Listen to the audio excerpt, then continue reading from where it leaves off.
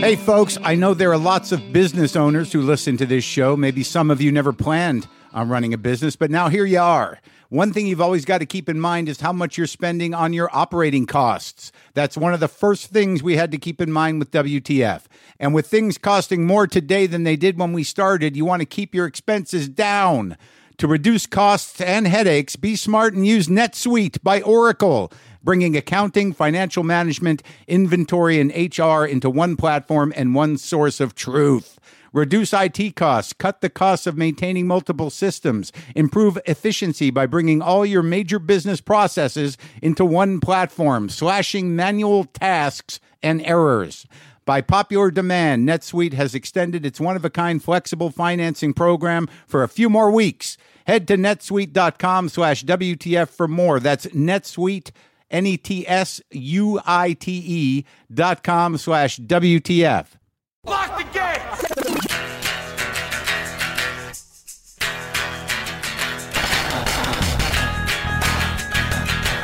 All right, let's do this. How are you, what the fuckers, what the fuck buddies, what the fuck nicks, what the fuck Tuckians? What's happening? How's it going? I'm Mark Maron. This is WTF. This is my podcast. Welcome to it. Whew, take a deep breath. I hope everybody's hanging in, staying frosty, keeping alert, taking care of themselves, not falling in, trying to get up out of bed, have a life, enjoy things, maybe a chocolate bar, pet a dog, have fun with your kids. That's the thing with me. How's everybody doing? All right? Sorry, I got right off into it. What's happening? Everybody all right? My chest has been tight, and I'm back. I'm back from vacation, from my relatively successful vacation, where I was in a beautiful place, and about half the time I was actually in the beautiful place. The other half that time, I was in my head in a very, very ugly place.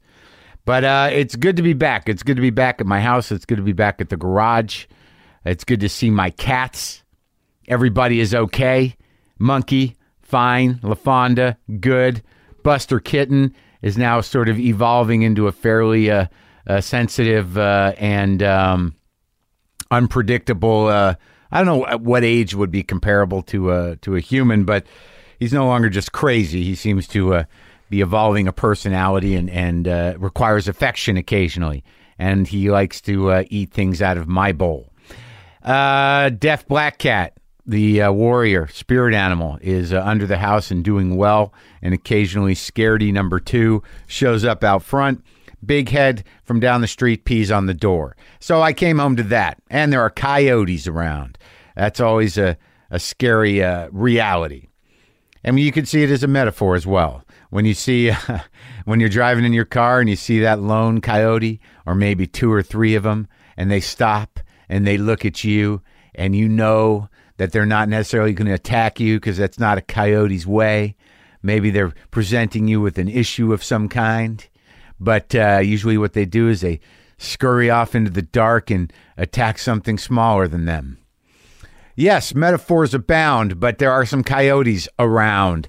Hey, so Ryan Adams is on the show today, and it's interesting, the Ryan Adams and Ryan Adams music, is that there's a few Ryan Adams records that I really liked, and I listened to a lot, but I never have gotten into the full catalog with full-on intensity, the nerd-tensity that many people have with Ryan, people who love Ryan. But I know, I always knew he was an interesting guy, and we talked for a nice long time, got to know each other.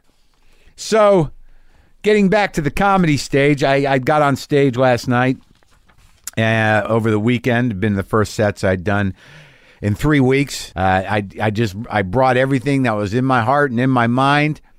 A little bit of anger, a little bit of anxiety, but ultimately afterwards there was a tremendous catharsis with people, and they came up to me and were very appreciative. We got to keep talking, man. God damn it. We just got to keep talking to each other. I got a couple emails. Why not read a couple emails before I bring Ryan on? Listening with my son. Hey, Mark, I've been a fan for a few years now. Listening to the conversations you have with people has been a large part of my continued hope and faith in creativity, art, and people. Thank you for that. Recently, I started listening to certain episodes with my son. He is 10, which may seem a little young to be listening, but I have been surprised at what he has picked up on and been interested in. He thought your bit about the fuck it cookies was hilarious. Well, that's actually written for a 10-year-old. And that sparked a really interesting conversation about body insecurity and eating your feelings. We've talked about politics, art, religion, work ethic, and comedy, of course. When we started listening, always in the car and just the two of us, I told him, when it's just you and me, just us, you can talk to me about whatever the fuck you want. The truth is, I know in 4 or 5 years, he probably won't want to spend much time with me, but my hope is we will have the car and WTF to talk about whatever. My hope is to keep a line of communication open in a space where I'm not just his old man. Thanks for what you do and the beautiful place your conversations hold in my life already and hopefully hold in the future. Sean. Thank you, Sean. Sometimes I don't know if what I'm doing is, standing up to the test of our situations in life at this juncture in history. I'm happy to hear it. And this is another email that is, it's heavy, but it's still along the lines of what we're talking about, Opposites attract. Hey, Mark, let me introduce myself. I'm Rita from Texas and a big fan. The truth is, you and I could not be more different. I am a mother of 3 crazy boys and married to the handsome guy I've loved since 11th grade. I've never done a single drug and only started drinking, but really not much, when I had children. I'm a medical provider and spend most of my days keeping my kids and patients alive, which can be challenging at times. I don't swear too much, and I really am not a cat fan, mostly due to allergies, but alas, it is true. Sorry, Boomer. In November, most of us felt deep sadness and fear when the election did not go as we had hoped. The sobering part is that I currently live 15 minutes from Mexico in the Rio Grande Valley of Texas. Every day I encounter those considered undesirable or bad. Every day I find love, grace, and kindness in a people soon to be ostracized and likely removed from our lovely area. Every day I hear stories of heartache and struggle. Every day I see faces of those unappreciated. However, your podcast gives me hope that somehow I can make a difference. The lessons I learn from those you interview are invaluable. Your interviews, your engagement, your curiosity, and your graciousness with each guest inspires me to find those things in the people I meet. So thank you. I've been trying to do more kind things and share gratitude with others since the election. Thus, the inspiration for this letter. I hope it finds you well and rested from your vacation. Keep it up. Thanks again, Rita. Thank you, Rita. I will keep it up. I will. So, me and Ryan Adams. I liked Ryan Adams. We had common friends. I knew who he was. There was a couple of his records I listened to a lot. And then I realized there are people that love him more deeply than anything in the world. And that he's got a very powerful following. And people just crave everything Ryan Adams does. All 900 of his records. He also brought me back in touch with Mark Spitz, the writer who I was friends with, who passed away a week or so ago. Like just before he passed away, I was texting with him about Ryan because he had written a piece on Ryan, and that was one of the sad sort of good things. I'm glad I had those few interactions with Mark, who was feeling pretty good. So I really don't know what happened. I have not heard yet, but the thing that put me over the top in terms of interviewing Ryan was I saw some little bit of footage of him playing an acoustic guitar at not even a music event, really. It looked like some other kind of event where someone handed him a guitar and he did a cover, an acoustic cover of my favorite Grateful Dead song. There's a few songs by the Grateful Dead that really moved me deeply, and he seemed to be very moved deeply by the song that he was playing that had a very big impact on my life. And that was what did. I'm like, that guy clearly loves that song, and I love that song, so I'm going to talk to that guy, and I'll talk to him about that. You'll hear it in a second. So Ryan Adams, let's do it, huh? Don't you think? His 16th album, Ryan Adams' 16th full-length solo album, Prisoner, comes out this Friday, February 17th. He's got a bunch of U.S. tour dates throughout the winter and spring. Go to PaxAmRecords.com for dates and cities. This is me talking to Ryan Adams. Sometimes I wish I paid more attention in school, or in some cases, any attention at all. There are probably a lot of things I could have gotten more out of, like literature, and now it's probably not in the cards to go back to school and study the classics. But luckily for us, there's a new podcast called The Foxed Page that dives deep into the best books of all time. This is basically like the best possible college English class, but more relaxed and fun. No pressure of grades or needing to prepare something to say in class. It's only the books you want to read and know about, presented by best-selling author Kimberly Ford. Everything from Cormac McCarthy to Madame Bovary, from classics like Frankenstein to modern hits like Lessons in Chemistry. I love Ireland, but I missed the boat on James Joyce. The Foxed Page has a 3-part series on Dubliners, and that's a pretty great starting point. Want to get the most out of what you read? The Foxed Page is for you. Get it now wherever you get your podcasts. Adams.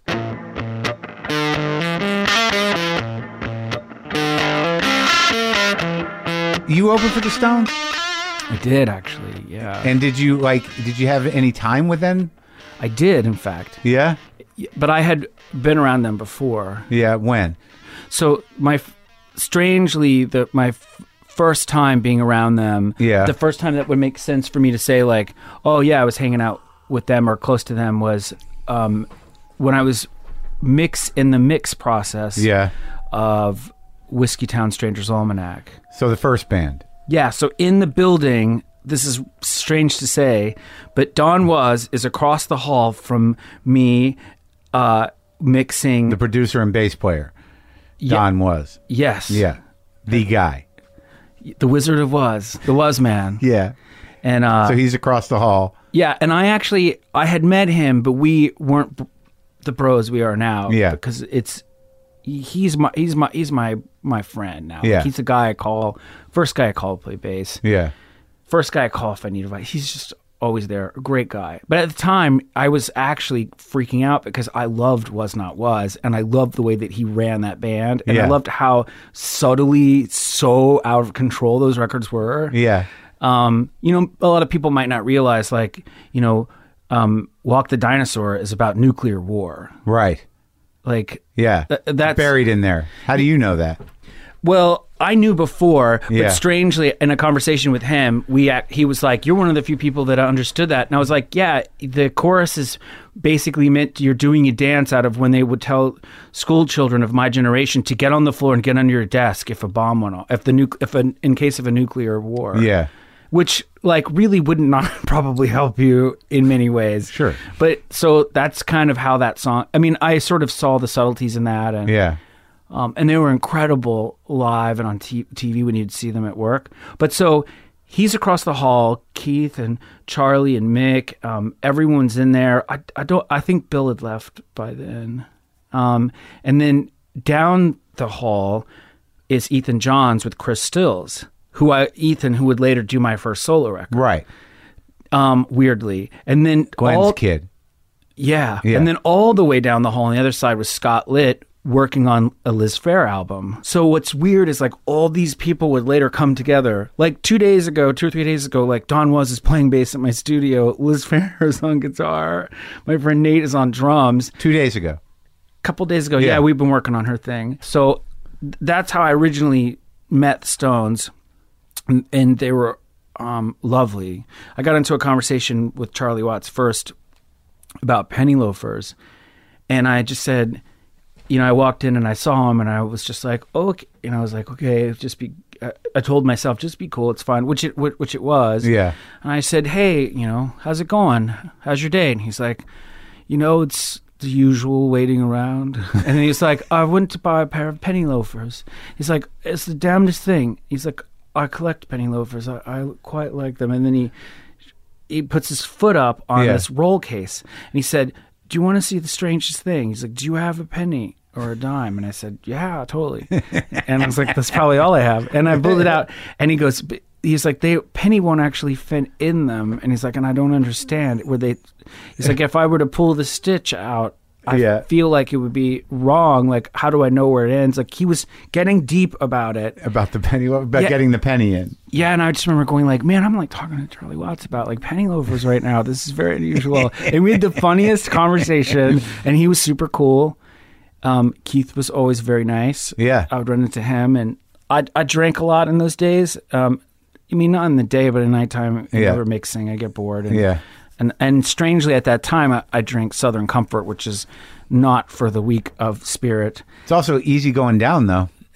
As far as the hard stuff goes, that was a popular one when I was in high school because you could get it down. We used to do flaming shots in high school. We fill the cap up, set it on fire. Like it feels like after a while, like your mouth and throat have been like coated with like a bubblegum residue. Yeah, like a syrup. It's like you wake up and like you can't move your lips. You're like, what is happening? It never happened. Southern Comfort never happened again after high school for me.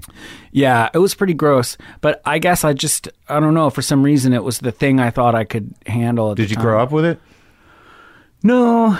I mean, I grew up around people drinking and stuff. I mean, at different intervals. And it was something I found later. Yeah. Socially awkward. Therefore, just drink and kind of took the edge off. Yeah. And I would see Keith, like, we'd either be, because you could smoke in studios back then, or go into the upstairs restroom, and I would run into him on the way down or way up, and he's like, "It's like rush hour in here, kid." That's the first thing he ever said to me, and I think I was just like honk honk. I just said something funny back. I just was disarmed. Yeah, I smoked my first cigarette in 10 years with him.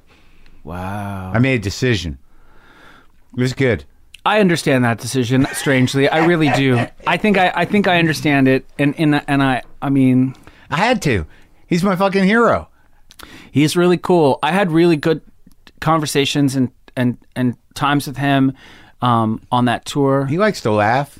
He likes to spin the yarn. He's very funny. Very funny. And he's also very, for any caricature that anyone thinks about this man, he is a deeply intellectual guy. Well, that was what everyone learned when that book came out. People who hadn't talked to him, because having, worshipped him for my whole life, he kind of got him in a box as this junkie dude who represents this lifestyle. But then you read that book, you're like, holy fuck. Yeah. He knows everything. Yeah, I remember the first time I was having a conversation with him, and he passed me a joint. And I remember my brain went into that freeze moment where you're like, maybe it's like, imagine someone who their whole life they loved Meryl Streep or something. Yeah. They have pictures of her on their wall or whatever. And so they find themselves at a coffee shop and they're behind her, and then they say something. And that time starts to slow down and freeze just for the moment where their pleasant exchange happens. Yeah. I mean, unless it's probably some asshole. Yeah, right. But I remember they were like, it was before I went on. It was the day, and it was a big production. He was like, Keith says, come down to Camp X-Ray. That was the name of his backstage area, which is awesome. Yeah. And I was like, yeah, right on. And I went down and said hello. I sat down, and I remember he passed me this joint. Yeah. And time just went, and I looked at his fingers, and I looked at my fingers going to grab it, and it was like, in my mind, I was imagining like the Sistine Chapel or whatever. Yeah, where it's like the two hands, the hand of God and the hand of man. Yeah, it's like I was like, oh my God, the joint is being passed. It was so crazy. That was like one of the better ones. But yeah, I didn't want to open for them because I knew that I knew enough to know that, like, for me, I would do it for everyone else in the band to have the experience. Right. But I knew that no one was going to care. Right, because you were the opening band. Yeah, and what's interesting was it was the first time I ever probably really went, I know they don't care, so therefore I actually will try this new thing called, I'm going to try so friggin' hard to see what I could do. To get them to care? Yeah. Yeah. I mean, or to at least... Because it was, I mean, at the time, what kind of a brat kid I was or whatever I was thinking, I was like, well, this means I could do anything I want, and I don't want to phone it in. In an arena of 20,000 people? Yeah, some of those shows were really, really big. And did you get them to care? I think a few times. Yeah. I mean, I did. What'd you do though? What do you do? Do you push harder? Do you go deeper? What decisions are you making with your guitar and your mouth up there that's going to connect with an incoming crowd for a Rolling Stones show? I mean, I don't know. I think at the I don't remember each one. Was it a song choice or was it an intensity choice? Well, the song choice was really stupid. Instead of playing songs that would have been recognizable to the audience in any way, because I believe that this tour would have been at the very end of the gold kind of tour time. And that was your big record. I mean, people say that, but I don't remember it that way at all. Yeah.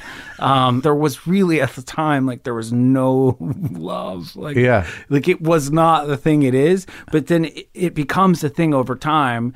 Maybe, in retrospect, I guess it. You get your place. You know, as history goes, like as the history is written, that takes a place in relative to the rest of your career. Like, oh, what about Whiskey Town? It's made me question and be a different person specifically, only in seeing the way that the past, whether it be a negative or a positive thing to the person, how it then can translate later as completely false, and yet to that person or to the common knowledge of humans, a complete inaccuracy. Right.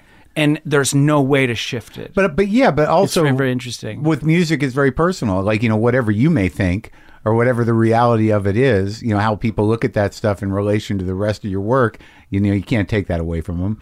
No, totally. But I mean, actual stories or specific things where you go like... mythology. Yeah, you go like, well, that I know that didn't happen, but I guess I'm going to let that ride. But it makes you think about... I don't take it personally. I think about it in terms of world history. I'm like, oh, cool. So like, wait, like, so what stuff really happened or didn't happen? Right. Like, it makes you question like the way that things are handed down. I think the day that you process that information and take it into your heart, or like really know that is true. Yeah, that is a day of change. Yeah. For any human. Yeah. And maybe it doesn't happen for some, but for those that it happens to, I think that it's from that fork in the road that only a little bit further down the road, once you've seen that, you have two more forks, and one of them is towards bitterness, and the other is towards total acceptance that you're not really in control of the way information is, and so you just ride with it. Well, that fork between bitterness and acceptance is it can come at several junctures. You know, it keeps forking off. It does, right there. You always come to that fork, and I guess it gets a little easier to not choose bitterness as the complete road you're on if you have some success under your belt or you feel a little bit better about yourself, but. There's always, there's always the bitter rest stop. Yeah. Where you don't have to get on that road, but, you know, you might as well, you can pull over. As a touring musician, I could attest that most of them are. For real. It's always a new experience. There's always a new insulting hat, or someone's looking at you, you know, and you're in like your Black Sabbath, like long sleeve, cool bootleg t-shirt, and bunny slippers, and there's some truck driver that's just like, what the hell, son? Where are you from? Yeah, what is this clown show? You know, it's like, great. You're like, man, it's the middle of the night. I'm stoned. I'm just trying to find the bathroom. You're like, great. Give me a break. Yeah, totally. Well, it's weird because with my relationship with your music and what I've heard about you, like, I remember my first, like, I had, what do you think the record Easy Tiger? I mean, because I listened to the shit out of that record. And for some reason, that was my introduction to you. I don't know why. I don't know where I got it or who told me to listen to it. But that was the one at that point where I played it a lot. And I was like, this is a great record. I have a manager that is really, he is very smart. Yeah. And for my creative world, the way that I am creative and the way that I can sort of do my music and make so much of it and do whatever, it's a difficult thing for anyone to edit that, producer or not. Yeah. Because the amount of information that's happening is a lot, and it's hard to know, like, if you're like a tennis player but your hobby is tennis, it's hard to know when is the real game happening for some people. Usually there's a crowd there and some trophy at stake. Yeah, and I had Easy Tiger strangely would have been I I mean, I really am very sentimental about that record, and so many tracks happen around that record. So it was a strange thing to have experienced me making that record. But really, that record is like, I feel like it's the culmination of like 5 days or something out of about a 9-month to a year and a month recording session. Oh, really? Where I made so much other stuff because I had quit drinking and doing drugs around that time, and I didn't really I didn't feel like going to like a rehab facility. Yeah. I later would learn a lot in therapy about things and why and all this different stuff and how it works. Related to what, addiction? I suppose so, yeah. I mean, I don't, although I completely and totally would choose to like, like drink and smoke cigarettes and like do some drugs. It was usually in the application of doing music for a longer period of time. You felt like it was a tool? Yes, exactly. It was. Yeah. I mean, very rarely was it a social thing. It was enriched for me, I think, by that feeling spaced out or whatever. But it all stopped around that time. And Easy Tiger? Yeah, before it. Yeah. So the way I did it was I just went in the studio for a year, basically. I just went every day, and I made whatever was on the top of my head. And the outcome of that was I was completely hyperactive and spastic, and I had no idea because I wasn't hungover and I wasn't like, feeling worn out from having been up till 7 a.m. or whatever it was. Yeah. I just was a different energy, which sort of turned into like, oh my God. And I had all this stuff to say, and I said it all. And what's really weird is at the very end of it, like, I think a couple of maybe elegant things came out because I was completely exhausted of making like fake soundtracks for something that didn't exist and like bad, like hip hop stuff that I didn't know what I was doing, or metal, or who knows what I was doing there. So, well, I mean, but that's sort of like part of your whole, the mystery of you is that, you sort of move through all these different forms of music. And that, you seem to have this never-ending recesses in your soul to express yourself through, whatever you impulsively feel musically. Which I think is how it should be. Yeah. It's not for me to know how to create that thing where you want someone to want the next thing. You want to create, like, not supply and demand, but you want things to be spaced out in a way where people have time to digest the information, and you have time to like express it on a tour, and then maybe there's a lull, and then you give people a new chapter.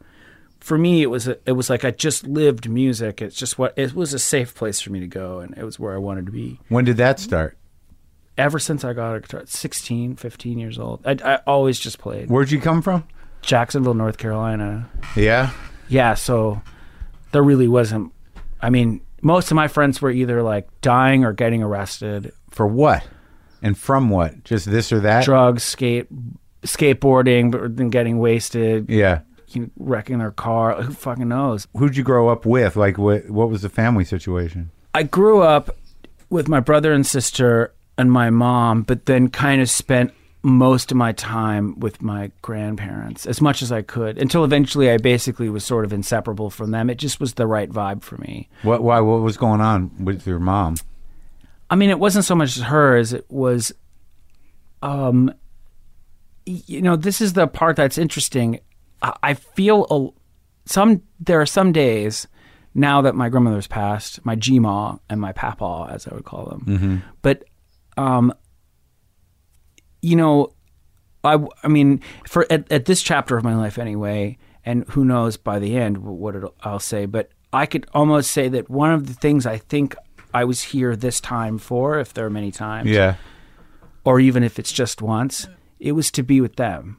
It was to hang out with them. With your grandparents? Yeah, I knew them. Yeah. We were so funny, and my grandfather, he was so funny, and he was like a prankster. You know, he's the kind of guy that re-gifts you the same thing 3 times, and you can't figure out how it's because he's stolen the thing back and put it back in the wrapper, and and hide behind doors, and and he's always up for a journey. And then he got sick with emphysema they approximated that he maybe would have like 7 months to a year to live, and he lived 7 years, about 7 years and a half, maybe a little more. After he got diagnosed? Yeah, because he was like, I feel like his position, and I'm certain he said it at least once, was he's like, I'm not going anywhere until the Braves win the World Series. Yeah. I remember literally looking at him and going like, you're going to live forever because it doesn't look good right now. and we would have that conversation. Yeah, he would crack up, and then like I loved listening to his stories. He was in World War II, and he saw a lot of his friends, people he was really close with, die. Yeah. And he was letting a lot of stuff go in those last years. And I was there for it. I don't know why. I should have been like going like out to go like, what, like, where are the girls? Like, where's a boob? Like, should have been going to do what the mischievous young man does. You were like 15? I mean, well, he got sick when I was 9, 10, something like that. And your mom lives close by? Yeah, a couple of streets down. Oh, okay. So it was just easy to kind of stay with them, and also she had her hands full, and like we didn't particularly get along. No.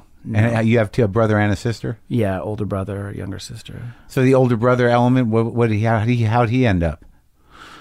He's a very math-minded person, which is interesting because I can't do math, but I could write structured songs and all this stuff. But he could do complex math equations just in his head. Yeah.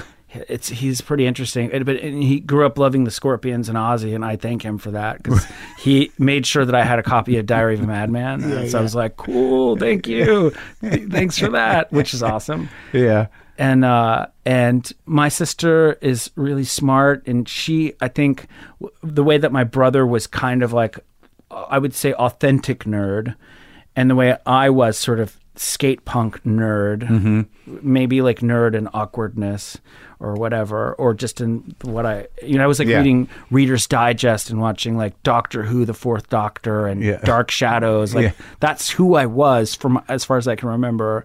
And that's because we had the University of North Carolina in Wilmington that was near enough that PBS was awesome. Yeah. Whoever was programming it was like a huge stoner because it was the weirdest stuff I ever seen. And so I was like into that. And my sister was maybe the more, I think in a good way, the most well-adjusted and interested in the contemporary life of high school and life. And you and your brother were sort of off the grid a little? Yeah. Like, I mean, I think I had that, I think it was probably, looking back, I can imagine them thinking like, wow, I was always like drawing or writing poetry or reading stuff or like asking these deep questions or spending time with Papal, who told me lots of really detailed, incredible stories. And my grandmother, there will never be someone like that. Like she was an unbelievable person. You could not get her down. Yeah. Yeah, and she just crocheted blankets and watched TV, and like, which is unbelievable. And she made lemon pound cake. Yeah. And she would, like, even though they lived right at the limit of just, I mean, I used to think that house was so nice and big, and like, and she had like a big old black Comet car, but I used to think that they had so much stuff. But when I actually went back after she passed, I was like, wow, this was a really minimal environment. But she was always crocheting blankets and making cakes. And then we would get in the car and she'd either drop them off at her church for the Registry of People in Need, or she would somehow find people who were like really needed a hand or a cake. Well, she would go grocery shopping and get canned goods, and then either bring them a cake or a blanket. Yeah, and I would see that in real time. I'd be in the car. I would always go with her on the adventures. Yeah, and I'd be like, "What has just happened?" And she's like, "Well, I just picked up some stuff for our friends," and I was like, "Oh, okay." I was like, "Well, who are they?" She goes, "Oh, I don't know." And then she would turn on the radio, and then we would both like listen to some cool classic song. And then if we're at a stoplight, she used to go along with the drums, like whatever song it was, she would make that noise. Yeah. That's my vivid memory of not just music, but like how all that time was. Yeah. And what was your mom doing? I don't know. I don't know. And where was your dad? My dad was building houses. Yeah. He's a general contractor, and he does a lot of like really cool cabinetry stuff. And Still? Yeah. Oh yeah. Yeah. He's an interesting guy. You have a relationship with him? I do now. Yeah. And I did somewhat at the time. Yeah. My immediate parental history is somewhat strange in that it was kind of estranged. Yeah. Kind of, it just didn't really work for me. And it's like, it's so funny too, because it's like, I sometimes feel like it's sort of like Beetlejuice. It's like, I don't want to say it. Yeah. Like, I don't even like to, it's like, I'll let it pass my mind once, then I'll be like, Yeah. What? The fact that it was estranged? Just in general. Yeah. Yeah. It's like, I don't know. Yeah. So when did you get the first guitar? 16? Yeah. I traded my skateboard for a guitar. Were you like a wild skateboarder, like pools and shit? Yeah. That was mostly what I could do. It was in the beginning of when, like Santa Monica Airlines and like Santa Cruz, those companies and those skaters started to, the nose of the skateboard got a little bigger, and I would see my friends. At first, we were carving grinds, big ollies, going fast, going to pools that were drained and skating them bowls. Yeah. And just as I was getting out of it is when kick flips and like shove-its and all that stuff started happening. Yeah. Which is fine. But I remember thinking like, wow, I'm like watching my friend. He's like spending 4 hours like trying to land this double kickflip over this little hump at like the bank when it was closed. And I was just like, I just really want to go fast and like catch like some, like, do like a big ollie and do some gnarly grab and get out of it before I'm like shredded on the pavement. Right. Or just grind stuff. And it was just how I was. Yeah. And it was at that point I was like, well, like maybe I'm more about ramp skating, but I didn't have a car. And there wasn't really a pool to skate except for from this sort of semi-abandoned hotel at the edge of our neighborhood, which I still would skate. Yeah. And it was almost unskateable, but man, I made it skatable. I would just loosen the trucks up enough and I made it work. And if there was water in the bottom of the thing, like I didn't care. I was just like, I'm going to deal with it. I should have known something was weird. Yeah.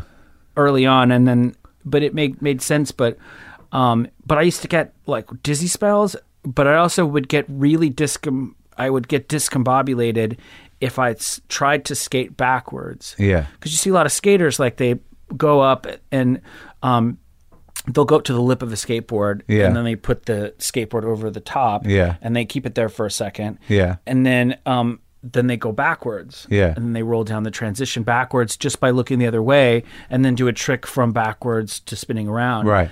The only couple of times I tried to do that were brutal. They were like, I mean, that was like some stuff where I just was like, where am I? And then I just like slam as hard as I could. And I'm like, was that a moment?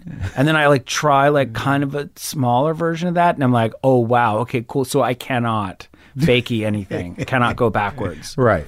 Which is really interesting. Was that the end of the skating career, that realization? No, I mean, I still skate when I'm on tour. I skate around the venues. I enjoy it. And if I can find a park where I could really carve it up, it's great. And so what was the music going on? I mean, what was it like, outside of your brother's records? How do you get, into the music?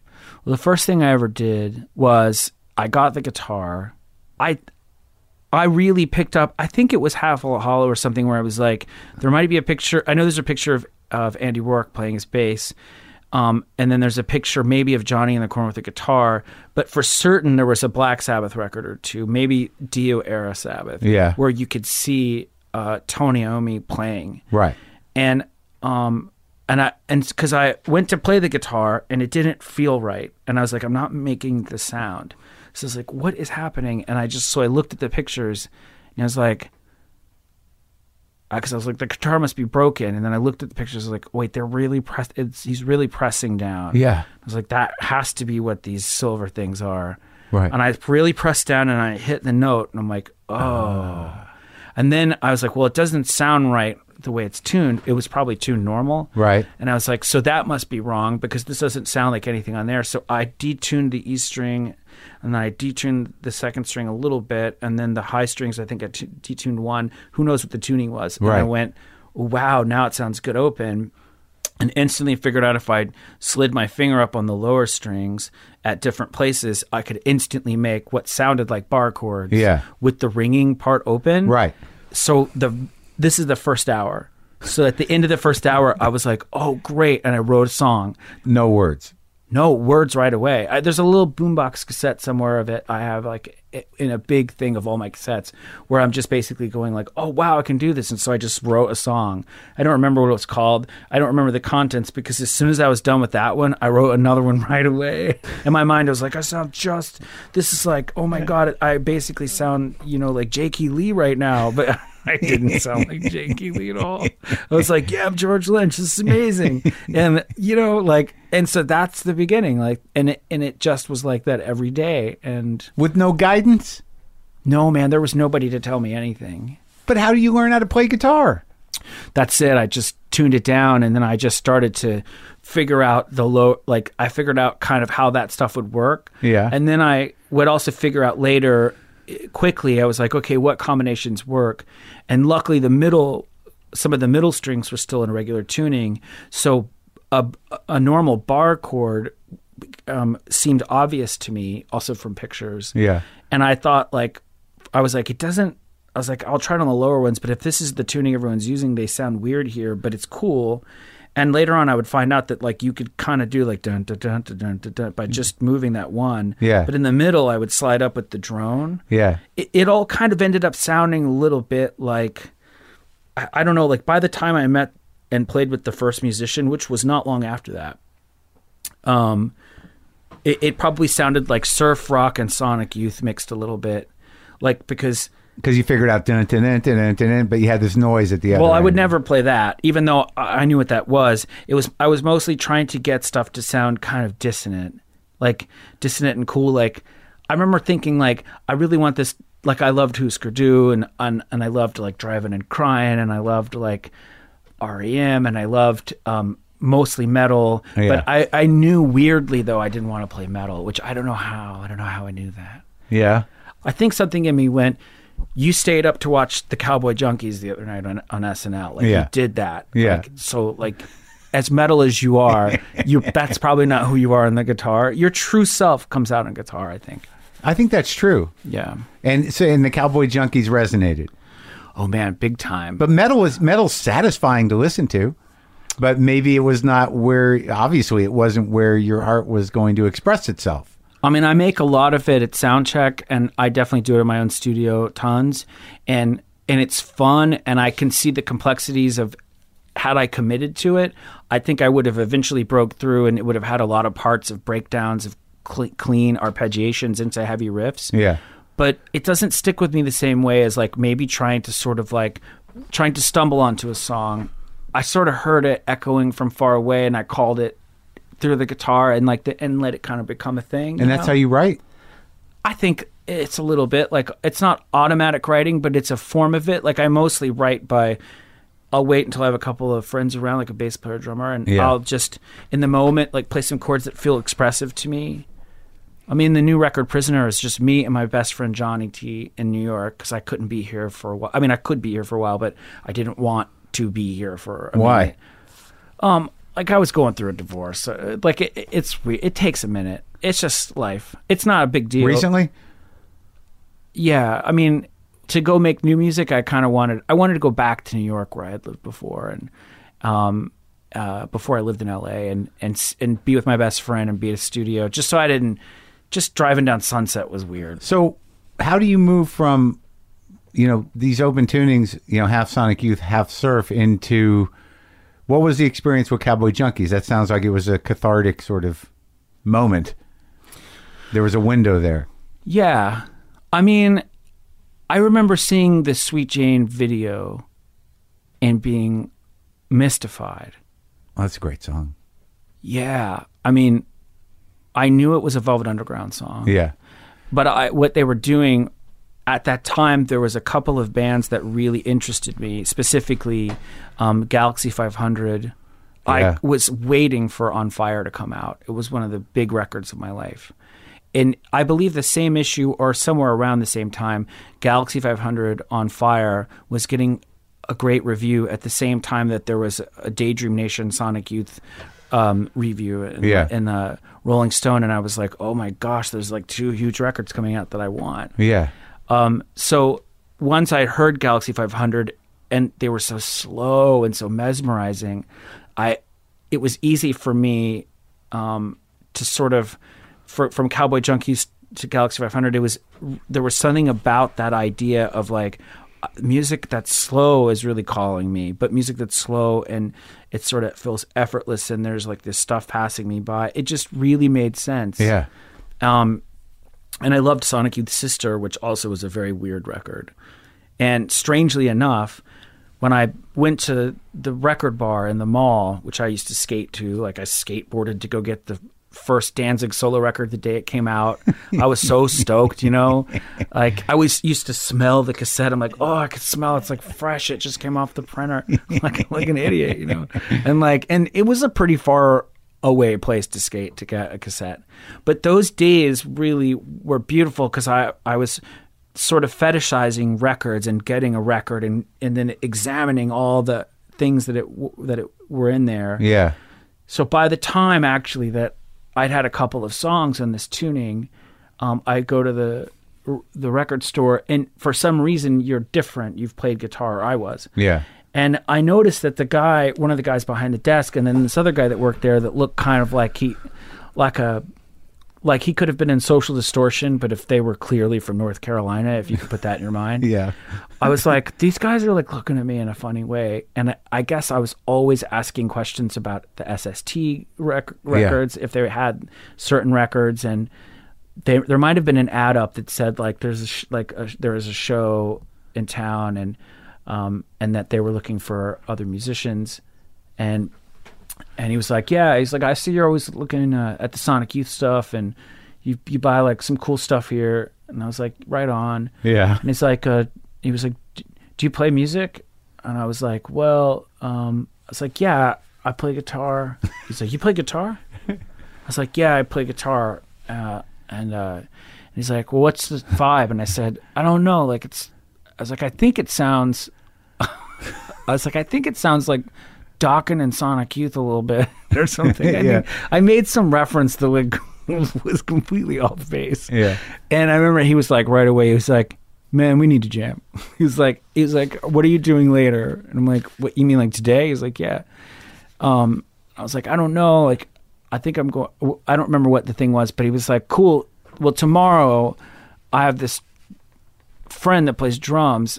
And you meet up at I can meet you at like 3:00. Yeah. And we'll go jam. Yeah. So I was like, okay, cool. And I told him the street corner to meet me at. And like, I went there with the guitar. I got in the van. We drove out to this rehearsal place. And then the drummer guy, it was really cool looking. They had microphones and a PA and a 4-track and this big ass drum set. And sure enough, the guy that walks in, that's the drummer. Yeah. His name is Alan Midget, and he was the guy who lived behind my grandmother's house that had a half pipe that I could never skate, that I grew up hearing punk rock coming out of a boombox from, and I wanted them to skate because I loved watching them skate from an early age. So I would even go over and try to sweep the ramp thinking it would summon them, and he'd be like, get out of my yard, Brad. And I used to play like touch football. We call it touch football, but it was like the cruelest, harshest form of football ever with no helmets, out in the court, this like cul-de-sac and in front of my grandma's house. And I couldn't believe that it was that guy. It's this guy I knew since I could remember. And he at this point was like had dreadlocks and he was working at like a surf shop and and he came in and he was like, what are you doing here, geek? And I was like, oh man. And I showed him the song and I think he realized right away, I was like, so this is what I have. I could tell right away that he didn't want to tell me that the guitar was not in a standard tuning. Yeah. Because he thought you knew something. He didn't tell me for a long time, which is really weird. But I could tell that he was marking to know kind of where notes were. Yeah. Because he'd be like, here, just tune it all up so it sounds good with this note. It would be like his G or his D. He's trying to get you to tune your guitar. But yeah, basically, but keep the tuning the way it was. Right. So, but I showed him the first song. And he was like, "No way!" And we started playing it right away. And as we're jamming it, I remember like right in the middle of the jam, and I don't know if I was mumbling some words into the PA, but mostly it was just instrumental. But it sounded so cool. Like the chorus was cool, and I went into this improv part. I was so into it. I was like, high up on the thing. But right before that moment. It's the first note I ever recorded really with the band is he must have been like, oh shit. And he like reaches over, lunges over and hits record on the 4-track. Yeah. And he gets that moment on tape, the whole session. And I have that tape. And you can hear the thing go, the very first, and then the riff, like the whole first riff. So like I have my first moment with these guys who would be like my best friends and my heroes, and like my, your first thing. Yeah. It's on a cassette. It's so cool. And it sounds still incredible. It sounds like the energy is so insane. Well, it's all like it's on fire. It's your first time playing with people. Yeah, and they really responded, I think, because I think a lot of the stuff that a lot of the guitar players they were finding, I think, were probably either really metal but didn't have a lot of their own ideas, right, or wanted to just do covers. And also, there's that time where you don't know enough to be cynical or doubting, like you're just in it. Yeah. I mean, that's eventually what you always try to get back to, I would imagine. Yeah, absolutely. And like you only knew these 4 things, so you were going to get everything you could get out of them once the vibe kicked in. True. Yeah, I mean, I think it's funny. I think I've stayed in that place for a long time. How long did you play with those guys? Over a year. Yeah. I mean, we played until we couldn't play anymore. Alan and I became very tight.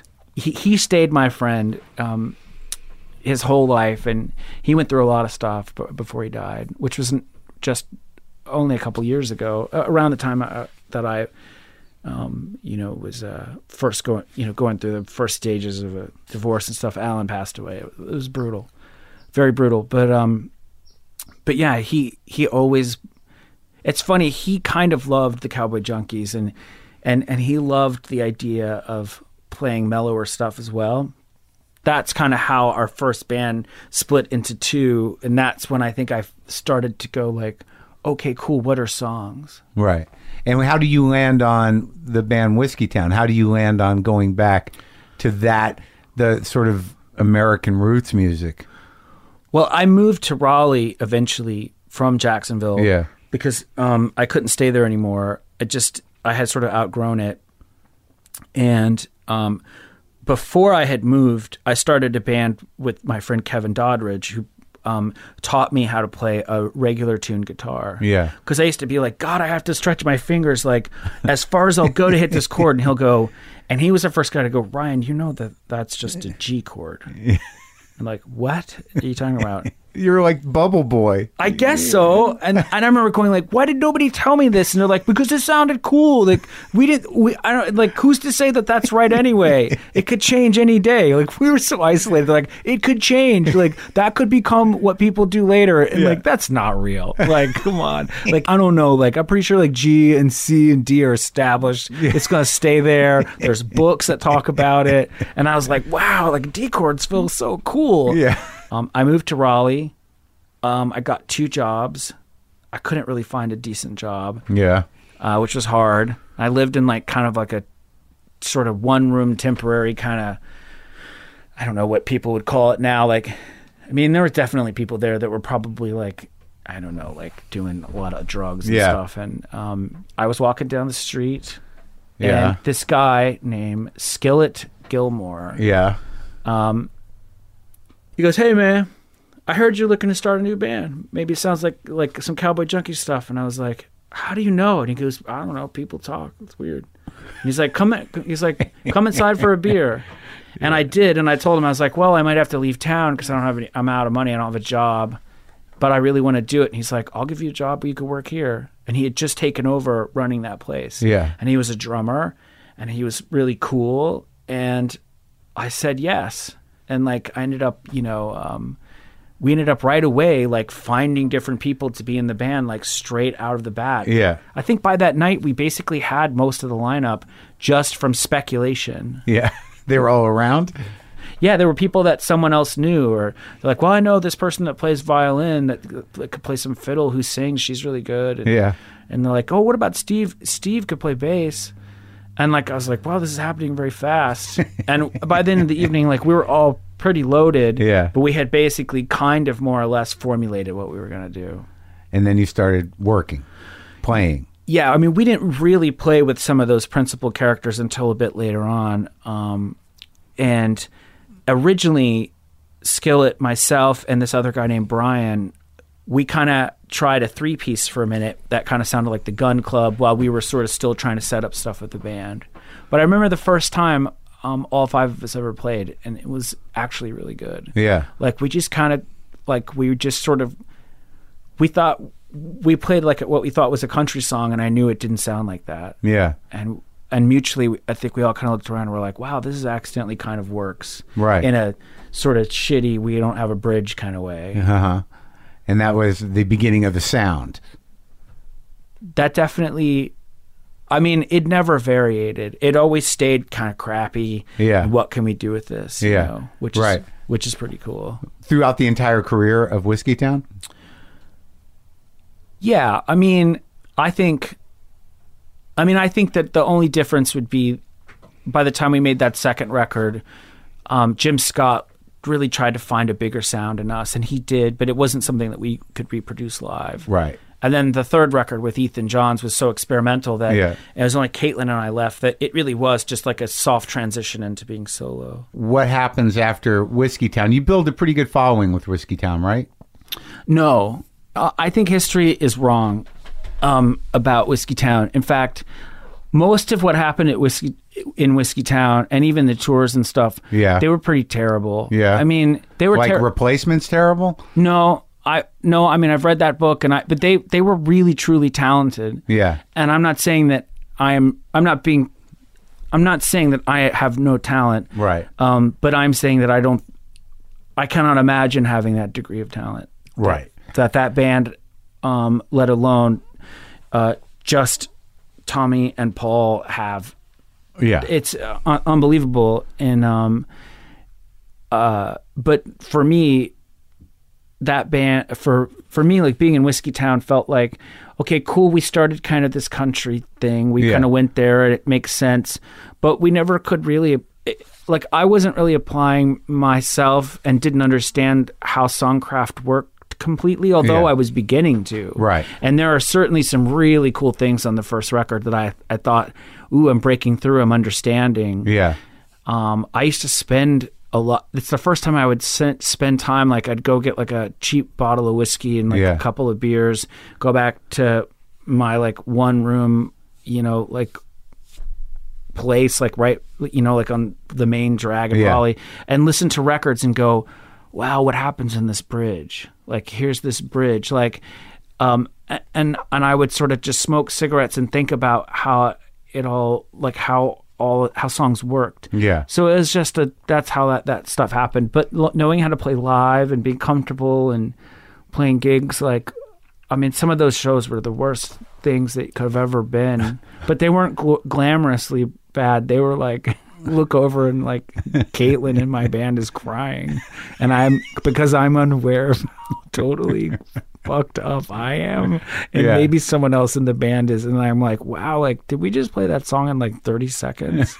And I'll go like, maybe we just ended that song after a verse. I thought it was over. And like after a couple of times of that, you just see someone crying. You're like, wow, this is terrible. Someone on stage, like the music is making them cry and they're not moved.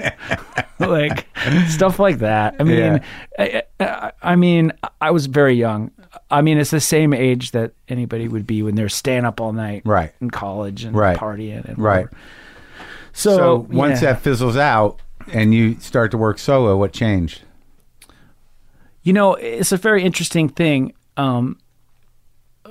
Whiskey Town was still together when I moved to New York City the first time. And I only left for a minute, just long enough to get stuff together and to go back. But I lived in New York City, and I lived with my girlfriend, and we had a couple of black cats, and like things were great. And she worked in the music industry, and I was sort of waiting to see what would happen with my band, because we had done the Strangers Almanac tour stuff, and I was still kind of waiting, like, okay, like when is this next record that I had done in Woodstock with Ethan going to come out, and are we going to tour? That was the odd record with just you and Caitlin mostly? Yeah, it was a record called Pneumonia. Yeah, which is a not a great album title. But I mean, like, I don't know. So, and I remember she came home one day and she said, this thing is happening with the music industry and it's really bad. And I was like, what do you mean? She's like, well, this company is going to buy a lot of the other companies, and I think everybody's going to be affected, and maybe even my job.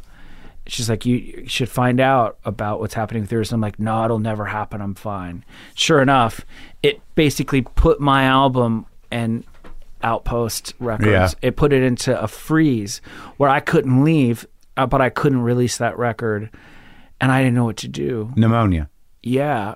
And so, you know, what really sucks is living in New York City and being younger, and the pressure of like, how do we pay the rent, and like, how do we get to the next step, and like, what are we going to do? Yeah.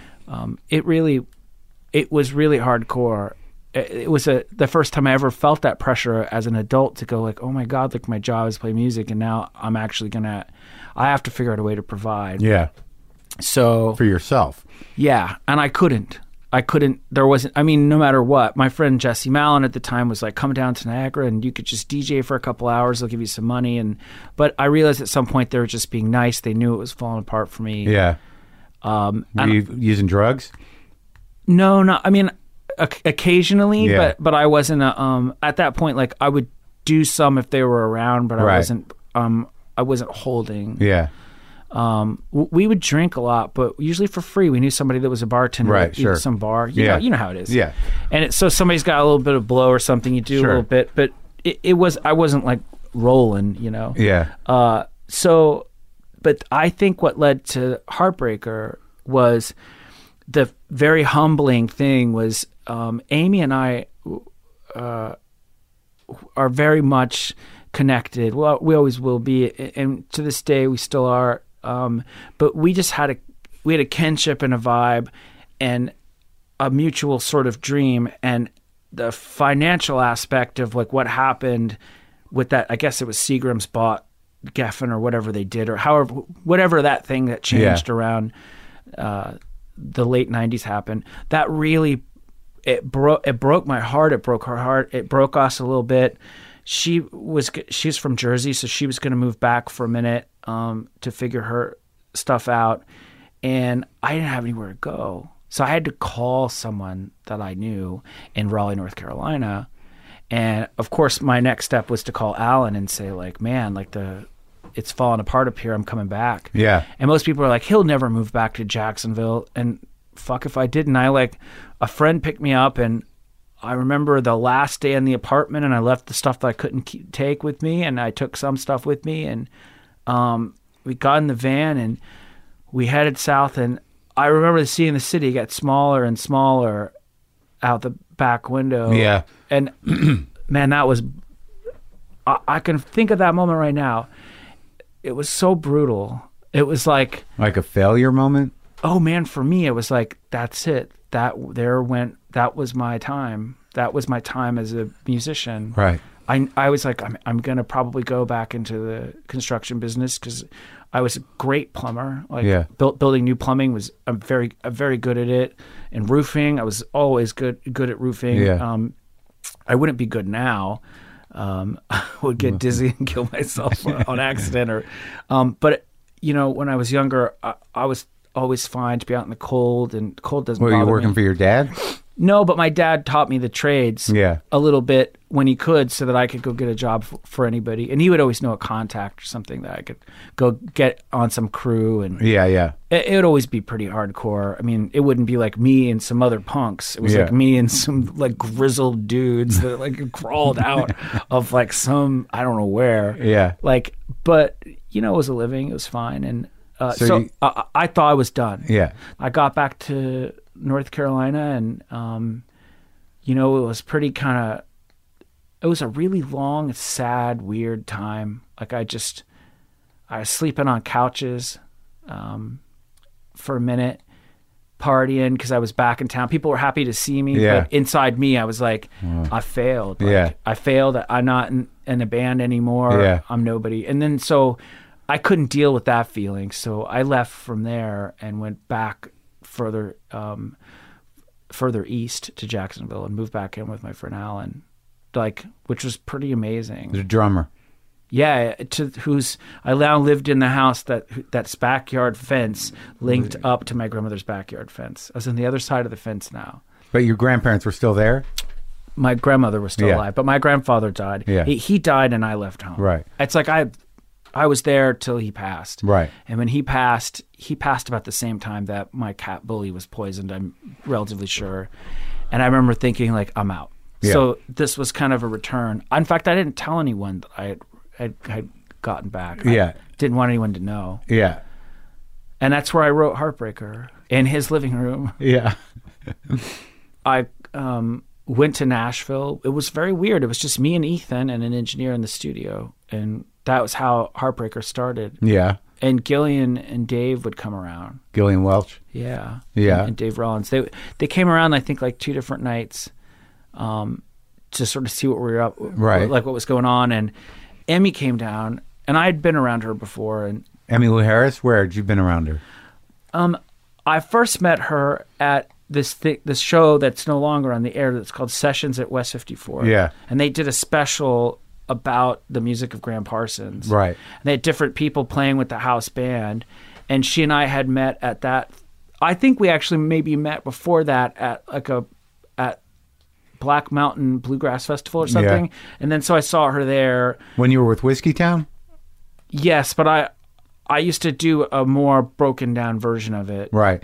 And you were a Graham Parsons fan? Yes. I was obsessed with, like, when I first heard Graham Parsons, it took me a long time to process that he existed. Was it after the Cowboy Junkies? Yes. Yeah. One of the first things that Skillet did was, you know, he like gave me a beer and we talked, and he put on the, Graham Parsons. He put on GP. Yeah. And I was like, what the fuck is this? He's like, wait, you don't know what this is? I was like, no. What is this? And he showed me the CD cover. Yeah, yeah. And I was like, who is this person? Yeah. He's like, oh man. He's like, we have a lot to talk about. He's like, do you know the Flying Burrito Brothers? And I'm like, you're making that name up for sure. And he's like, man. He's like, you got to come by the house and we should just listen to records. And so he kind of showed me, like, look, people have gone here before, but they didn't even know what they were doing here. Right. And he was putting it to me in the way that he and I used to talk. He'd be like, man, like, these were like hippies. Mm-hmm. I'm like, what are they doing making country music? What happened? He's like, I don't know. Like, we'd be all wasted. He's like, I don't know. He's like, maybe they were confused about what it was. So you got to get hip to the Byrds, to the Flying Burrito Brothers, to the band. Sweethearts the Rodeo happened. I remember, like, what? Yeah. And the band at first I didn't like. Yeah. Which is interesting because I didn't like Big Star at first either. But then it's that thing that, like, oh, I hope it still happens with people now. But it's when you're washing dishes at a restaurant, because that's your job, and different people get a chance to put in what cassette they want. They make a mixtape. Right. A song might come on, and you might not like it at first, or you might not know the band, but it's a particular song, and it's like For You by Big Star. Yeah. I remember washing dishes and stopping cold, and I'm like, whoa, what is this? And I was like, this is exactly how I feel. And I ran in, and Brian Walsby was the second cook in Raleigh, and I was like, what is this song? He's like, man, we're slammed. What are you doing? He's like, they need dishes. And I'm like, what is this song? And he's like, it's Big Star. He's like, you hate him. I'm like, no, I don't hate him anymore. And he stops for a second and he goes, really? And I'm like, aren't you slammed? He's like, we'll talk about it later. And I'm like, so the whole rest of the night, I'm like, play the cassette again. Like that whole kind of thing happened. Yeah. Well, so later on, that happened with me with the band. Like the Brown album was the record where I was like, the second record with them on cover. Yeah. Yeah. I was like, wow. Like that record still to this day, I'm like, what is going on? Like there definitely was something to my discovery of that stuff. Because being from Eastern North Carolina, you're subjected to country music, and even at that time, I don't remember George Strait at all, but I definitely heard Johnny Cash. Yeah. I knew Hank Williams. My grandfather loved all that, and my grandmother. You know, if there was like the Mandrills, like a TV special on, we watched it. Hee Haw. Yeah. Loretta Lynn, big deal in my house. Yeah. So, but to get hip to Graham was different. I think that changed the game dramatically for me. In fact, that had to have been the first time I went. Like where I saw someone writing a song and I went, this is a mystical thing. This isn't, it's very different than my punk rock and post-punk records. This is I knew they were referencing, it's like I used to say, like, they're like messing with like real music. Right. I was like, they're doing something with real music, but it's like just on the line. Yeah. It was my only way of describing it. Yeah. But you saw that Graham showed you that songwriting could be something transcendent in and of itself? Yeah, I mean, I don't think I'd ever really... I mean, it's interesting to say that when I first started listening to that and I was in Whiskeytown, it didn't affect me and reach me, although it was kind of doing it, the way that it was like sort of like a seed. Yeah. And what's interesting is you have to fast forward to when that band breaks up, but it breaks up weirdly when I'm in New York. Yeah. And I have to leave to go back. And then I get back to Jacksonville where I just basically wrote songs and didn't know what was going to happen to my life. And I just went, you know what, this would be cool. I make little records. Yeah. And, I'll make records and do some club dates once in a while and I'll have a regular job. That's what I thought was going to happen. But I could listen to those records by that time finally and do that thing where you make a couple of neat glasses of whiskey and have a beer and smoke cigarettes and like you cry like as a man, like as a young man, but still like because of your life, like you let the song hit you. It's just you and the record. Yeah. You're by yourself in the house and like your liberal tears go down your face and you're like, wow, like this song is like, the song is killing me and like raising me up from the dead at the same time. That fucking feeling that you get. You know, for most people, I think that probably hasn't happened until they listened to like Bonnie Raitt, like I Can't Make You Love Me If You Won't. Like that vibe. You know what I mean? Like some songs are going to do it to you whether you like it or not. Yeah. Like they really hit you. But for me, I processed that information in an unusual way that I think kind of mixed it with how much I loved Dylan and how much I loved, I just loved early Bob Dylan so much. Like I just loved that sound and the connection there. And then so you go back and you end up in Nashville playing with these amazing musicians. Yeah. And you make your first solo record. Yeah, and I was just there to make the record. I didn't really think I would stay, but I got there and my manager was smart enough to be like, well, listen, I basically rented you a house. Yeah. So, because I think you should stay here. And I was like, oh, really? Well, he believed in you. Yeah, I think he wanted to get me out of like, I think he knew that I was on that line of going like, I'm done. Like, I'm just going to go move back home. And, right. Which would have been really interesting if I'd have done that. So, after Heartbreaker, you must have built some confidence. I mean, more than I had before. And when you made Gold, what was the plan? What was your manager telling you to do? What were you doing? Well, so I did the Heartbreaker tour by myself. Yeah. And just you and a guitar? Yeah, and a tour manager, my friend Van. Yeah. And who wasn't really a tour manager, he just figured it out to do it. Yeah. And that was the first time I really went to England. It was the first time I really toured other countries where I really played solo by myself and really kind of played some regal places. Yeah. I didn't even know it was in magazines. Someone had to tell me. Yeah. They're like, you're in this magazine called Mojo. Oh, yeah, I remember Mojo. And I'm like, what? is that. And so I did all that, and I came back, and my manager set up a deal for me to move from Bloodshot to a label called Lost Highway, but it was essentially Mercury Records, which I was afraid to be on anyway. And but I did it because he was like, "Look, it's going to be great." They told me all the stuff that they tell anyone, like, "We'll let you do whatever you want." Yeah. So I did that, and then I went to record the follow-up, which was actually a double album, but it was that many songs, but it was just me and a guitar and Bob Dylan's slide guitar player. Yeah. And sometimes a stand-up bass player. Yeah. And I wanted that stripped back because that's what I learned on the road. I was like, wow, that the root of the song is great. The song's great. Right. So I did all these recordings, and they liked some of them. They didn't love them. And that later on got in the early days of CDs, and then laptops happened. That eventually got bootlegged to become this thing called, people call it the Suicide Handbook. That's what they call this bootleg. Yeah. But the original thing I wrote on the disc that they must all be from was the Career Suicide Handbook. Oh, okay. Because someone told me when I played it for them, if that was my record, they're like, "Well, this is just Career Suicide." And I was like, "That's a great name for the record." And they're like, "You can't call it that." And I'm like, okay, so basically everything you said is not true. Yeah. It's like, you're like, you could do whatever you want. Like, you just want to support the artist, but no, you can't call your record that, and it's not this record. Right. So I was like, well, cool. I talked to Ethan. He goes, come out to LA and let's just make stuff. There's some cool, he's like, you got some cool songs left over from Heartbreaker. You have some of these new ones. Let's just call in some people like we did last time and see what happens.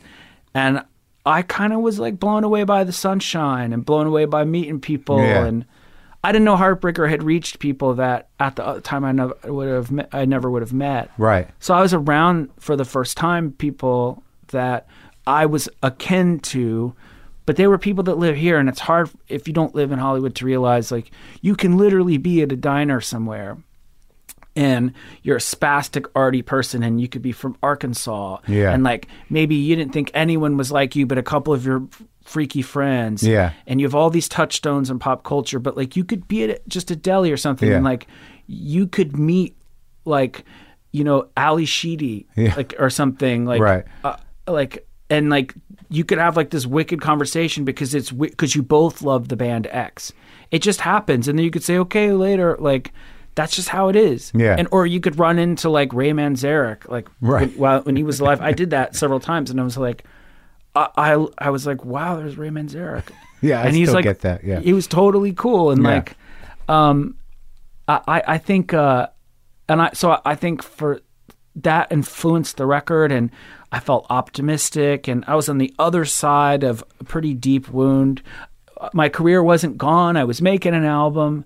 A lot of people were on that album, on Gold. Yeah, Ethan lived here at the time, so he knew a lot of musicians who were great. Benmont, who later was someone that I played with on my last couple of records, and he's great. I've talked to him, Benmont Tench. Yeah, he's amazing and amazing friend.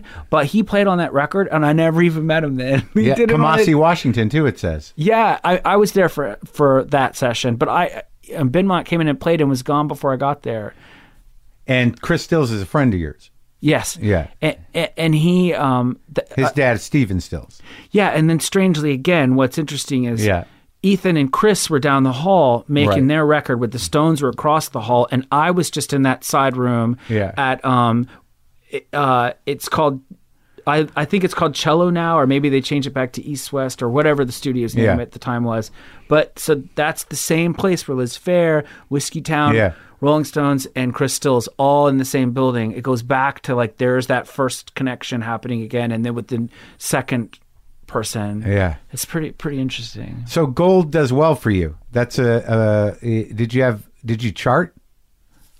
I don't think I did. I don't remember if it did. I think they spent a lot of money and a lot of time on promo for that record. Yeah. And I remember I never stopped doing promo.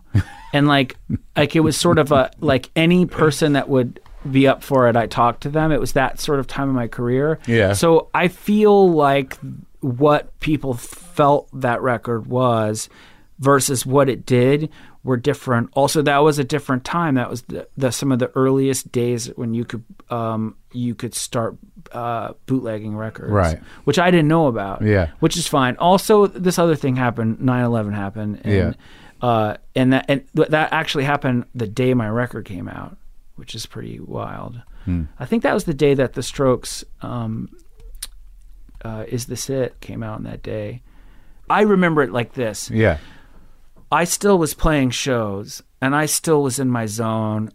Like, I played a show only a couple months later, and like Elton came out and played on stage with me at like Irving Plaza, which was so cool of him, and it was super amazing. Elton John came out and played, and like things like that would happen all the time. But mostly, as I remember it, even though these cool things could be happening, my focus, and no one else's focus, especially living in New York, was really ever far away from the shock of that. Like it really resonated, and I don't remember. I wasn't taking a lot of drugs or doing anything too crazy. That time I think was mostly like you just wake up and go like, I got to get through today, like and I'm not going to look at the television, and then you do, and then like you're mortified again. And people were scared. Yeah, I was there. It was horrible. Really horrible. And so people go like, so yeah, like after 9/11, like your song became like an anthem of sorts. And like, no, man, like it didn't. Which one? New York, New York? Yeah, but people say that, but I go like, that's not true. Yeah. Like I remember the radio at that time, like they played like John Lennon. They played Neil Young. Like radio changed that for a while. Yeah. It took a minute for anybody. It was kind of bizarre that like, it's like all of a sudden people went towards the most meaning possible and the things that they cherished. And it was like it's a very sobering thing, but radio changed, TV changed, Yeah. It's hard to watch David Letterman and Conan O'Brien at that time, like crying on TV and like really breaking down. But that's how everybody felt. It's horrible. Months later, you're walking around and you could still like smell that soot in the air. That weird metal. That melting metal smell. You could taste it. I remember I was like, it was pretty bizarre. So yeah, I didn't have that experience of being able to feel that record. So you got through that. Well, what caused you to get, like you say you still get high. What caused you to get, sober off? What are you off of, booze? Yeah, some people would say like pot is a drug, and I get it, but it's, I did It's not coke. It's not dope. It's not booze. And I did a very, very long time where I was just totally straight. Yeah. But I could not find any way without. I couldn't find a way to deal with Meniere's disease without the suggestion that I should take stuff for the pain. And what is the symptoms of that exactly? It's very hard to describe, but I'll sort of put it this way, like if you're sitting in a chair and it's normal and you're talking to someone, and then I have what I feel like is an episode, and I get up, especially if I have been stressed or sometimes it's triggered. It could be haven't been sleeping well and I get like a bulb flashes or something flashes really quickly. Then it's like the distance from where my feet are to the ground. I don't know how far it is to the ground. What? It's That's like crazy. It's like it feels like you're on the edge of a building, but then also like so your stomach drops and it feels like you're sick. Yeah. And then you can't really eat. You can, but you just get really sick, and my jaw goes numb, and then my hands go numb. I used to be. It used to be much worse. And I just would be in bed because I just couldn't. Yeah. I couldn't be. But weed helps. It's really funny. Like I was just dealing with it, and I was just shipwrecked for years. And I quit playing music. I quit playing live because I couldn't handle it. Like nothing worked. And one day, my brother-in-law was like, he's like a funny and cool dude, but he was like, hey man, I hate to know that you're sick, but so I made these cookies. Like I know you don't really do anything, but I thought these cookies would make you feel better. They're really mellow, And I was like, what is he talking about? And I didn't really think about it. I just went, ooh, cookie. Yeah. So I ate like half a cookie. Yeah. And instantly, in the middle of this drawn out, really horrible time, not feeling good, I felt better. Like in a couple of hours, I don't know, I just felt better. Yeah. And by that night, I went for a walk, and like I had like a little bit more of an appetite, and I just was like, this is working. I was like, I'm not like, ooh, let me see how many cookies I can eat. Like, I didn't go right into some kind of place. But when I was diagnosed, they were like, you need to stop smoking. Yeah. You cannot drink. Yeah. They're like, you cannot drink coffee. You cannot have sodium. Like, the guy basically explained it to me. He was like, you're going to have to eventually find a way to get exercise when you can and change all this stuff in your life, or it'll exacerbate it. Because he was like, it's a degenerative disease, and the longer you have it, the worse that you will get. Yeah. And he's like, the usual finality of what happens is you go deaf. I was like, wow, this is a game changer. Yeah. So I just live with that that's kind of why I was like, I got to stop touring with the Cardinals. We were so loud. Yeah.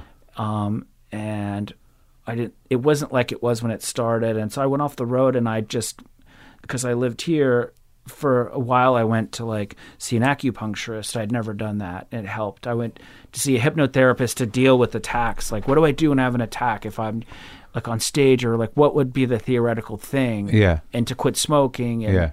that worked. And little by little, I started to get better. It was like it's like a pathetic version of Rocky. It was just like a dude trying to figure out how to get back to guitar. Yeah. Well, I'm glad you're better. Why did you do why did you cover Taylor Swift's record? Why? Yeah. What compelled you? I don't know. I guess it's one of those things like, have you ever done something creative and you finish it because you started it? Yeah. Because it's like it'll be hard, but it's like, that would be really hard. I should try that. And then you get halfway or whatever, and you're like, what am I doing? Or maybe you ask yourself that, but you go like, I got to finish it. I started it now. Yeah. And then you finish it, and you're stoked that you did. You went, that's so cool. I did it. My version of 1989. Yeah, man. I want to hear your version of it. Here's the interesting thing. Yeah. I learned a ton from doing that. Yeah. And I needed to be playing, and I wasn't on tour. Yeah. And I would have gone crazy had I not been. Yeah. And I just but I also was like, I didn't want to write more songs. Right. And you liked your songs? Yes. I think that there are some of her songs that it's just crystalline. So what'd you learn? Well, because that record was different, and it wasn't like her on a guitar. Yeah. That's the other weird thing, is it was like, wow, like, how do I process this record? Yeah. She's my friend. Like we don't like go to football games and chill together right. or anything, but like, we check in and like talk about music once in a while, and she's always supports my vibe and vice versa.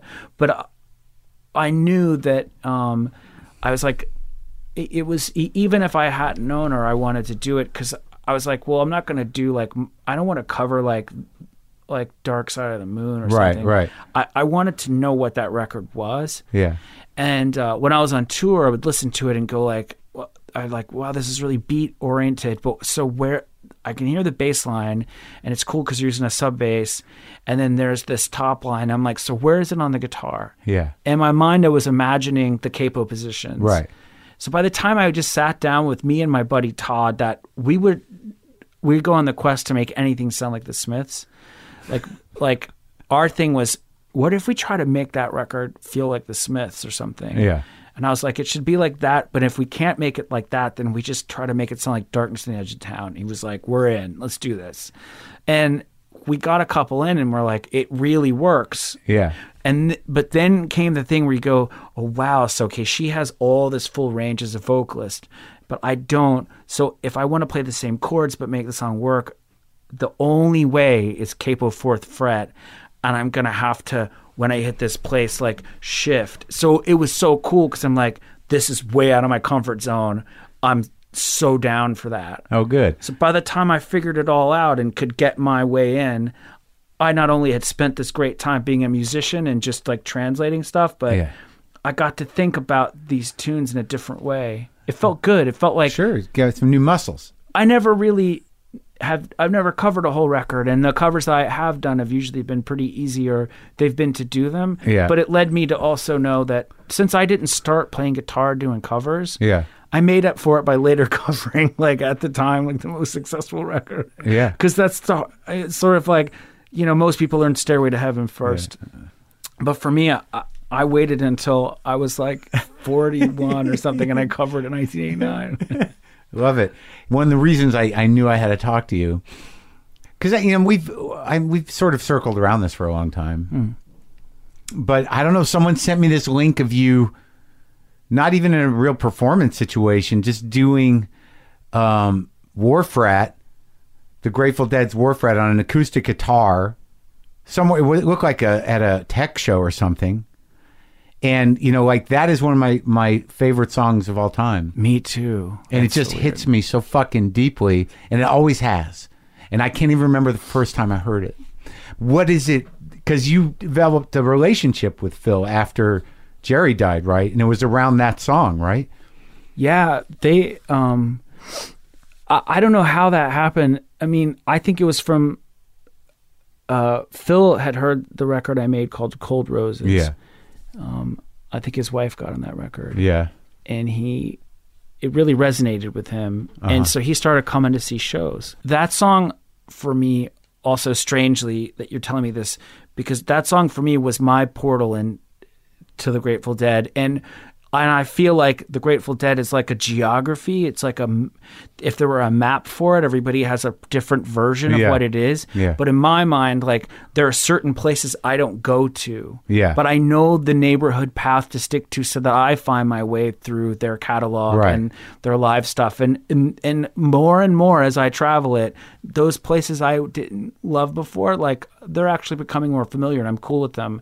But Wharf Rat is on the Skull and Roses, aka Skullfuck record. That song in particular, I don't know what kind of music that is. I don't know what happens, but from the very beginning with the toms that are rolling so freely, it's like the African rhythm that just sort of then coalesces into boom, boom, boom, boom. It's like breathing. Yeah. It's like yoga. It's like meditation. Right. Mysticism. Yeah. They are so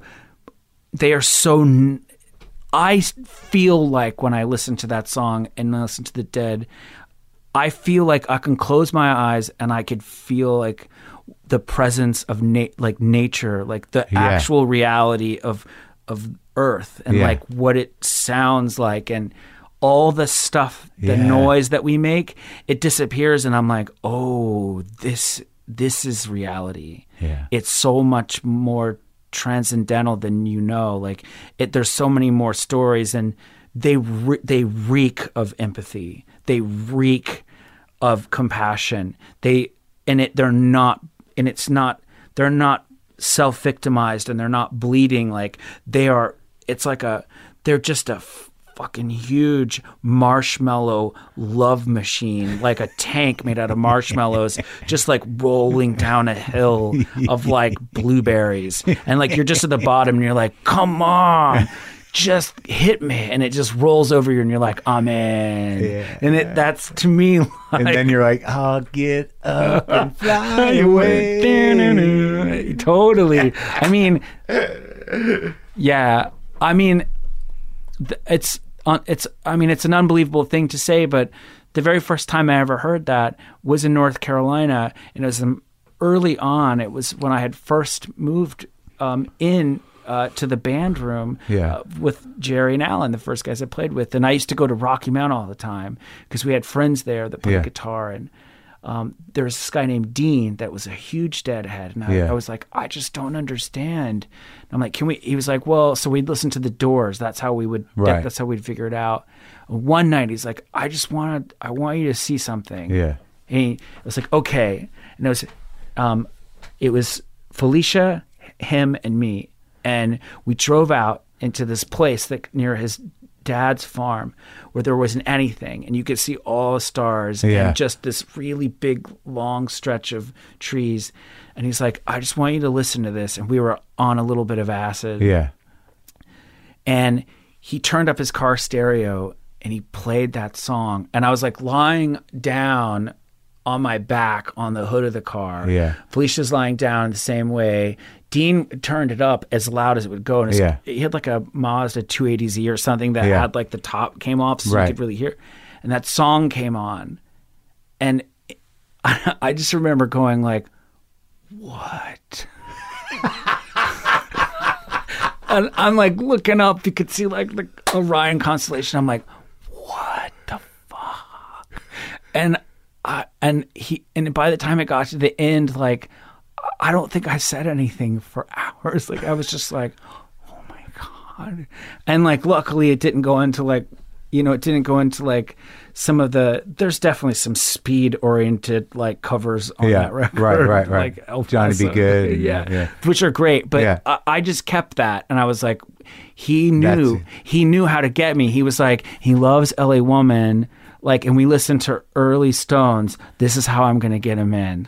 And as soon as he did that, like, what do they say? Like, you're on the bus. The portal was opened. Yeah, and I never got to see the Dead. But weirdly, the next time I really I learned that song, but the flash forward to this moment, another one of those moments, like Keith passing me the joint, and it's like the two fingers, like, and it was looking up at Red Rocks and going into the beginning of that song, deciding when it would happen. Yeah. And then hearing those bass notes and looking over to my left. And even though I know him and he's my friend, like it's night, there's all these stars. And I'm like, boom, boom, boom, and I hear, boom, boom. And I kept playing, but I just looked to my left and there's Phil. He just looks at me and he's smiling. It's like he knows. And I'm just like, I don't know. And I just was like, just get in the song. And so all these people as far as you could see. And I just remember going like, I remember going like, there's no way I'll ever be able to describe what's happening in this moment, but fuck yeah, man. It just came through you. You decided to go into Wharf Rat and you were playing with Phil and friends, right? Yeah. And Phil, actually, you look over and he's like, yeah. Totally, man. Totally. Great talking to you, man. Nice talking to you.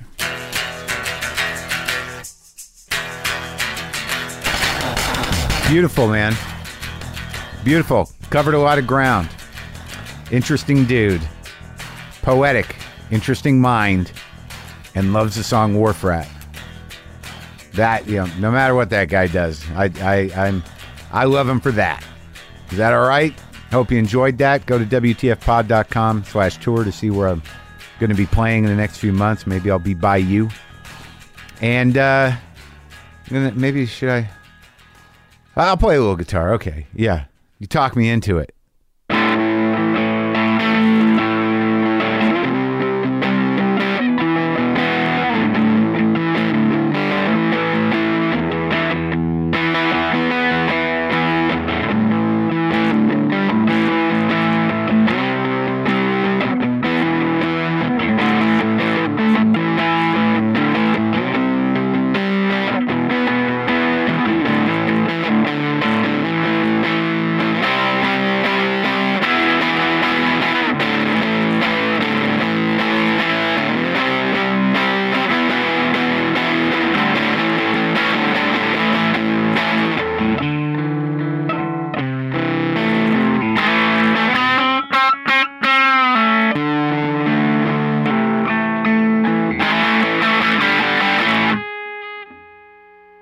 Boomer lives!